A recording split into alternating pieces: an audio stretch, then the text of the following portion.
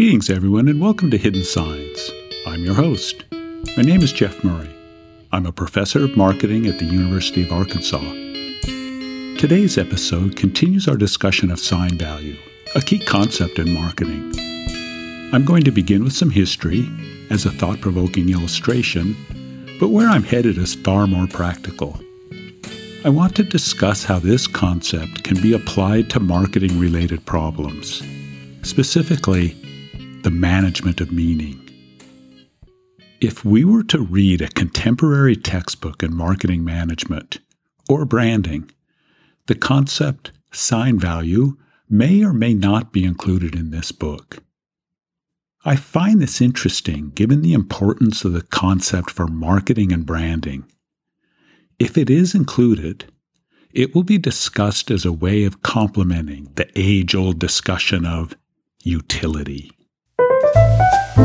If you have had a marketing course, you probably remember time, place, possession, and form utility. Honestly, I'm not sure that these concepts can explain consumer behavior. Thinking back to my last episode, why one drip painting is worth $5 and another is worth $140 million. Or why jeans with holes in them cost more than jeans without holes. Or how floating signifiers destabilize interpretation, which, in turn, emphasizes the importance of stories. In short, this somewhat worn-out way of explaining consumption tends to ignore emotion, identity, culture, and storytelling. If sign value, as a key concept in marketing, is included in the textbook, it is probably described as something new, an innovative way of thinking about value. Yet, sign value was key from the very beginning of capitalism. Let's take a step back in time. Classic feudalism existed in Europe between the 9th and 14th centuries.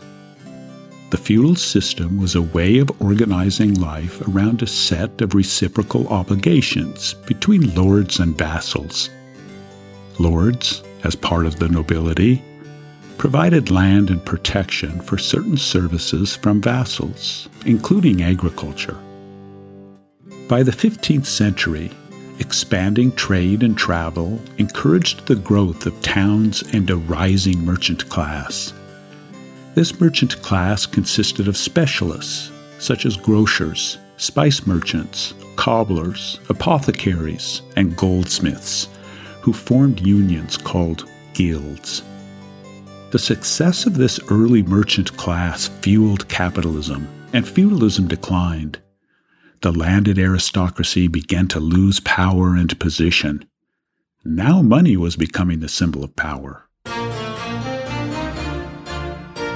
As a way of maintaining class distinction and keeping everyone in place, the medieval kings of Europe passed sumptuary laws defining fashion and style for social classes.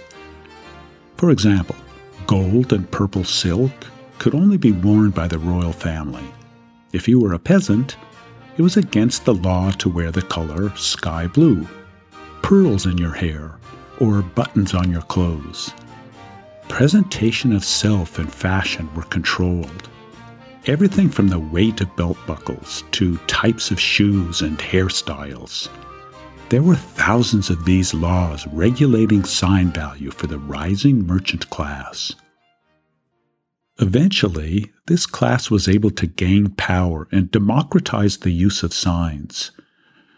But it is interesting to note that to this day, sign value is still used to judge and evaluate one's social position. This is because not everyone has equal access to every sign system. In this way, sign systems are linked to power. Thus, from the very beginning of capitalism, sign value inspired or motivated consumer behavior. It signifies identity, one's place within a social network. This is not a new concept. From the very beginning, it fueled the marketing process and explains consumer behavior. Do you remember in my last episode, I said that if we want to apply this concept, we need to understand the mechanics of semiotics. We used the ideas of Peirce and de Saussure to help us understand how to think from this perspective. I also emphasized that sign value is all about storytelling. This brings us to one of the most important theorists in semiotics, someone who can help us understand sign value, Roland Barthes. Roland Barthes was born in France in 1915, around the same time that both Peirce and de Saussure died. He lived until 1980. Barthes studied the ideas of Peirce and de Saussure. He felt that there was something missing with their approach to signs. Barthes also knew that storytelling was the key. He wrote a fantastic book entitled Mythologies, first published in English in 1972. If you work for a consumer goods company, say Procter & Gamble, PepsiCo, Philip Morris, Tyson Foods, Coca-Cola, Kraft Heinz, and so on, pick up this fascinating book. Barthes writes a series of essays explaining the myth or story of everyday taken-for-granted objects, like detergent, margarine, wine, milk, steak, chips, plastic, and even the world of professional wrestling. Barthes wants to get behind things we take for granted. What hides behind the phrase, "It goes without saying"? He wanted to render the normal, or what appears natural, into something made up, something odd, strange, and extraordinary. Surely, detergent is just part of the normal, boring, everyday, right? Well, here is a little Barthes. To say that Tide cleans in depth is to assume that linen is deep, which no one had previously thought. And this unquestionably results in exalting it, by establishing it as an object favorable to those obscure tendencies to enfold and caress, which are found in every human body. As for foam, it is well known that it signifies luxury. Barthes continues with these rather poetic descriptions, giving us a refreshing, creative view of something we have always taken for granted. Now, Barthes expands de Saussure's perspective. Return to the line with endpoints in your journal. Here you have the signifier, an object, and the signified, meaning or what the object represents. Barthes reasoned that the signified can always become a new signifier. So, underneath your line with two endpoints, under the signified, write second signifier, and draw another line to a second signified. This is a second-order signification, which Barthes referred to as myth or story. Remember the title of his book? Mythologies? Keep in mind, Barthes is trying to make the connection for us between sign value and stories. Okay, we need an example. Think of the movie Rambo. Here we have Sylvester Stallone playing the character John J. Rambo. The signifier is the movie itself, the characters, locations, action, images, and sounds. The signified is the plot line, story, and message. Troutman offers Rambo his freedom if Rambo will return to Vietnam to search for forgotten American prisoners of war. Okay, so far so good with first-order signification. This is de Saussure, the signifier and the signified. Something we see or hear, the signifier, which triggers meaning, the signified. Now, according to Barthes, the signified, which is again the plot line, story, and message, becomes a new signifier. In other words, what does it mean that we are interested in this plot line? Rambo returns to Vietnam to search for forgotten prisoners of war. Barthes might say that the second order signified might be our cognitive dissonance over losing this war. This is a more abstract, second-order signification. The plot line or story is the second signifier, and our cognitive dissonance, our cognitive disharmony over fighting this war is the second signified. Well, this second-order signification is the myth of Rambo. The second-order signification is like a deep story. For Barthes, it is the deep stories that are important. Deep stories reveal hidden signs and create sign value. Think of our genes example. We see the distressed look, first-order signifier. And the first-order signified is that this is fashionable, in style, hip and integrating with certain groups. Frayed hems and stringy holes are cool. According to Barthes, this is not the whole story. There is a second-order signification, a deeper story. The cool look becomes a second-order signifier, triggering deeper meaning. The second-order signified might be journey, expedition, pilgrimage, roaming, adventure, voyage, the kinds of things that wear out a pair of jeans. For Barthes, this is the myth of distressed, which creates the sign value for this object, the deep story. If Barthes was around today, he might write an essay on distressed jeans for Volume 2 of Mythologies. I can hear him now. Distressed is the romance of the safari, the adventure of the crossing, and the drama of the passage, to rove and wander, the excitement of the excursion. You are probably thinking, yes, this sounds poetic, but it certainly isn't top of mind when the consumer buys a pair of jeans. Well, exactly. It is a deep cultural story. It is pre-discursive. This is what Barthes means by myth. But on some level, these hidden signs register. They add value. Sign value. Erving Goffman, Canadian-born American academic, considered by some to be the most influential sociologist of the 20th century, wrote a fascinating book entitled The Presentation of Self in Everyday Life. This was one of his first books, published in 1956. In this book, Goffman compares everyday life to the theater. It was Shakespeare who said, "All the world's a stage, and all the men and women merely players. They have their exits and their entrances, and one person in their time plays many parts." In so many ways, this captures Goffman's theories about impression management.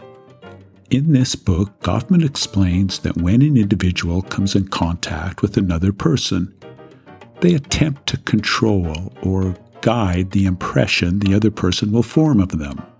They use setting, appearance, and script as resources when managing this impression.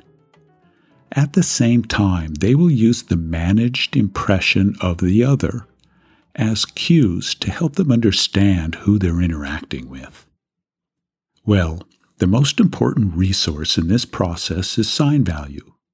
In this sense, we are all semioticians, whether we know the language of semiotics or not. Sign value is a form of communication. In my MBA course, when I'm teaching about sign value, I show my students two pictures of a coat and tie. The first is a rather ruffled look, an old corduroy jacket and loosened knit tie. I ask my students, "What profession would you guess?" Someone yells out, "Anthropologist," and everyone laughs. The second picture is also a coat and tie, but pressed shirt, tailored dark jacket, sharp-looking silk tie. Again I ask for a profession. Someone yells out, "Accountant," and again Laughter. Then I show them two drinks, a pint of beer and a glass of red wine. Which drink goes with which coat and tie? There is always consensus with this. The beer goes with the corduroy and the wine goes with the tailored look. But why? Well, the sign value of the beer is more consistent with the sign value of the ruffled look. It just fits. The same could be said for the glass of wine and the more formal pressed look. A semiotician might say, the drinks fit with the appropriate code. They share the same semiotic field. They create a sign system. Of course, we can think of examples when codes are mixed, or individuals engage in code switching. Here, folkways are breached, and the social context is disrupted. This is why it is interesting and creative. The point is that sign value is woven into the cultural context, used as an identity resource. This is why it is so involving, so important for explaining consumer behavior. I love anything with dogs in them. One of my favorite stories is a Subaru commercial. The main character is a big brown dog named Banjo. The story opens with Banjo as a puppy running and playing in his backyard. While exploring his backyard, Banjo finds a loose board in the fence, which creates just a big enough opening for him to slip through. Banjo squeezes his way through the fence and runs full on to the neighbors. The location for the story is a beautiful green rural ranching community with rolling hills, streams, and old-growth trees. It takes a few minutes for Banjo to run to the neighbors. Upon arriving, Banjo finds a rather cantankerous rancher who has no time for a puppy. Banjo steals some coffee and grabs a bite of the rancher's lunch before being chased away. In the meantime, Banjo's owner discovers that he is missing and jumps into her Subaru to fetch him. She drives to the neighbors, apologizes for the intrusion, and states, "This won't happen again." Well, Banjo likes this interesting person from across the meadow. He finds a way nearly every day to escape and visit. And every day, Banjo's owner jumps into her Subaru and picks him up. Over time, this prickly rancher begins to look forward to Banjo's visit. He finds himself playing ball with Banjo, petting him, scratching his stomach, talking, walking, sharing a break in the shade, and maybe even a bite of his sandwich. They become friends. Then the story jumps to the future. The rancher is now older, graying, walking with a bit of a limp, and can no longer work the ranch. He spends most of his time sitting on the front porch. And Banjo can no longer run, also older, gray hair around his face, and like his friend the rancher, struggling to get around. The last scene is Banjo's owner driving up in her Subaru, opening the back door, helping Banjo out of the car and slowly walking to the house. The rancher shuffles his way down the front steps, smiles at Banjo, pets his head, and scratches his friend's cheek. He says, "It looks like you got out again, huh, Banjo?" The message is that love and friendship is often found unexpectedly. Recall that sign value and storytelling are closely linked. The consumer insight team at Subaru discovered that a large percentage of the Subarus on the road had a dog in the back seat. Subaru owners love dogs. So, the first step in managing sign value is to discover the valued semiotic codes shared by the target audience. In this case, the target audience loves dogs. Being a dog lover says a lot about a person. This story of unexpected friendship is an old one. Just think of some of the recent movies based around this same plot and message. A Dog's Way Home, A Dog's Journey, A Dog's Purpose, The Call of the Wild, The Art of Racing in the Rain, Marley and Me, and so on and on. The second step is to create a short story or vignette based on this semiotic code, just as Subaru did by creating the story with Banjo. The third step is to give your brand a role in the story. It can just be in the background or become a character. The fourth step is some repetition. Over time, your brand begins to take on the meaning of the story. An association with the valued semiotic code is forged. Your brand becomes one signifier in the sign system. Step 1. Discover meaning your target audience values. Step 2. Create a story where this meaning is the message. Step 3. Give your brand a role in the story. And Step 4. Repetition creates an association.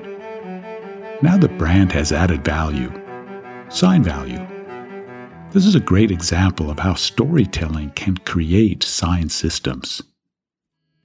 I hope that you enjoyed this episode on sign value. This is Hidden Signs. My name is Jeff Murray. Special thanks to Seth Murray for composing original music for this podcast. Thank you for listening.